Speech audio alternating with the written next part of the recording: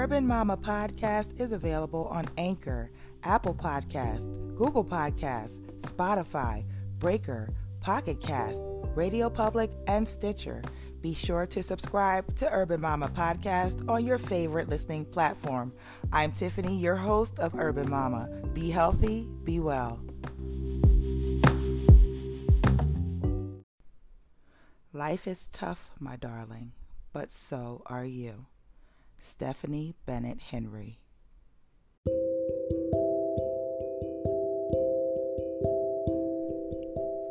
Imagine kissing and holding your newborn or planning for the future with your baby, only to have those dreams taken from you in an instant.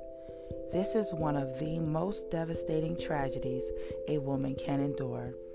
Hello, I'm Tiffany. Welcome to Urban Mama. In today's discussion, I want to talk about tragedy and loss, coping with miscarriage. So, if you haven't already, please consider favoriting this podcast so you don't miss any notifications of exclusive content. Let's get into the discussion. Though heartbreaking, pregnancy loss is more common than one may think. It's said that somewhere between 10 and 25% of known pregnancies end in miscarriage. You are not alone, even though it feels this way. Miscarriages are not often openly discussed.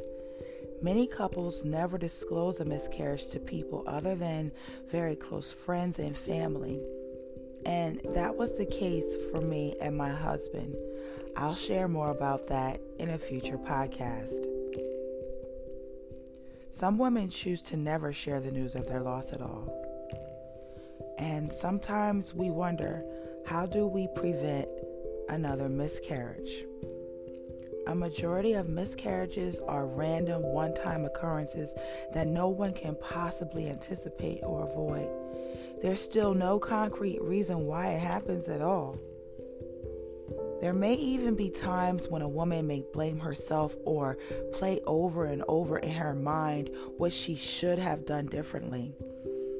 Unless a woman has a medical reason, such as a cervical insufficiency or chronic medical conditions like diabetes, high blood pressure, that can be strictly managed and monitored in partnership with your healthcare team, the absolute best you can do for yourself is, number one, to maintain a healthy diet. I recommend a whole foods, plant-based diet of fruits, veggies, legumes, grains, nuts, seeds, and plenty of alkaline water.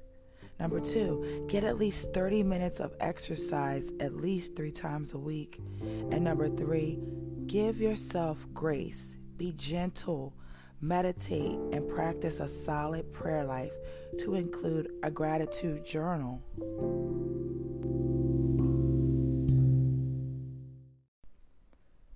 There is purpose in your season of waiting.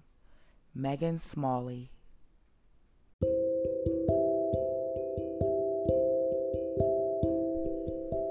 In the event of a complete miscarriage, your body naturally passes the tissue on its own, and the entire process will most likely be over before you've even had the chance to see your midwife or doctor. In the event any tissue remains, this is called an incomplete miscarriage, and it will require a form of intervention to lower the risk of infection or hemorrhaging. Your midwife or doctor can help to determine what options are best for you.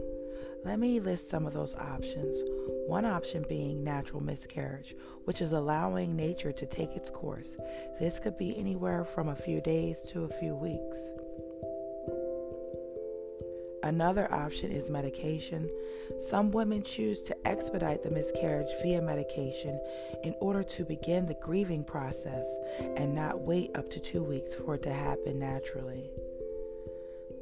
Another option is surgical removal, also known as D&C, dilation and curettage, in which your doctor uses instruments, maybe in conjunction with medication, to dilate the cervix and scrape the uterine lining.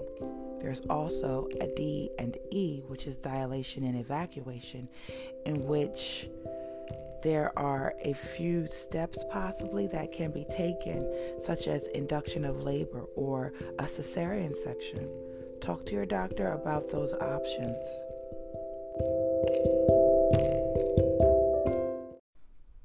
Even if it has not been your habit throughout your life so far, I recommend that you learn to think positively about your body. Ina May Gaskin.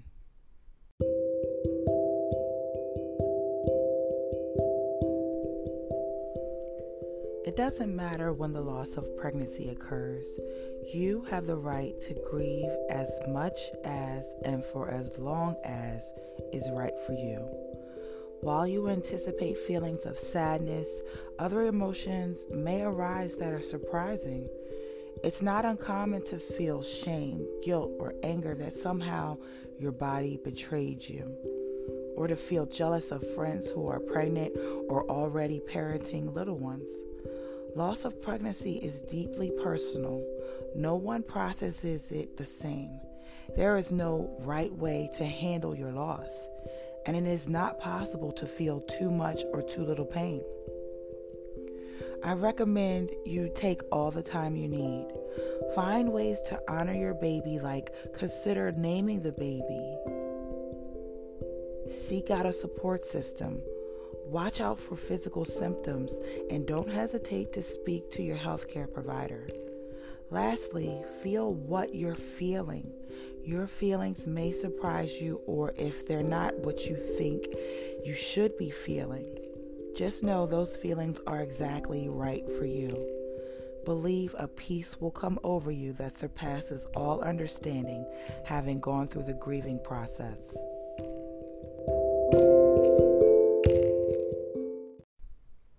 Here's to strong women. May we know them. May we be them. May we raise them. Anonymous.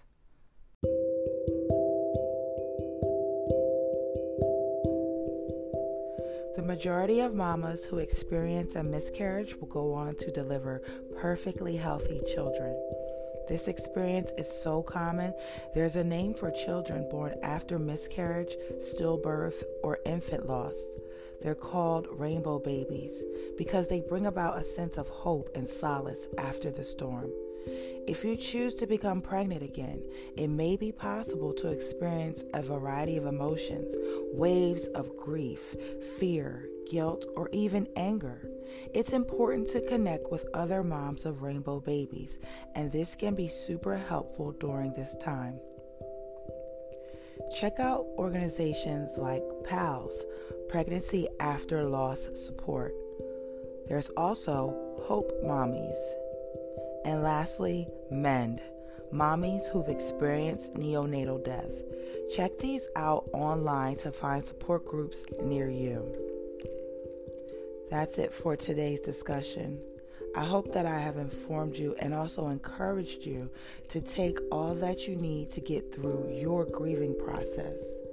If you've liked today's podcast, please go ahead and give me a few rounds of applause. Leave me a voice message, and don't forget to share this with your friends and family on your social media platforms. I'm Tiffany, the Urban Mama, and until next time, be healthy, be well.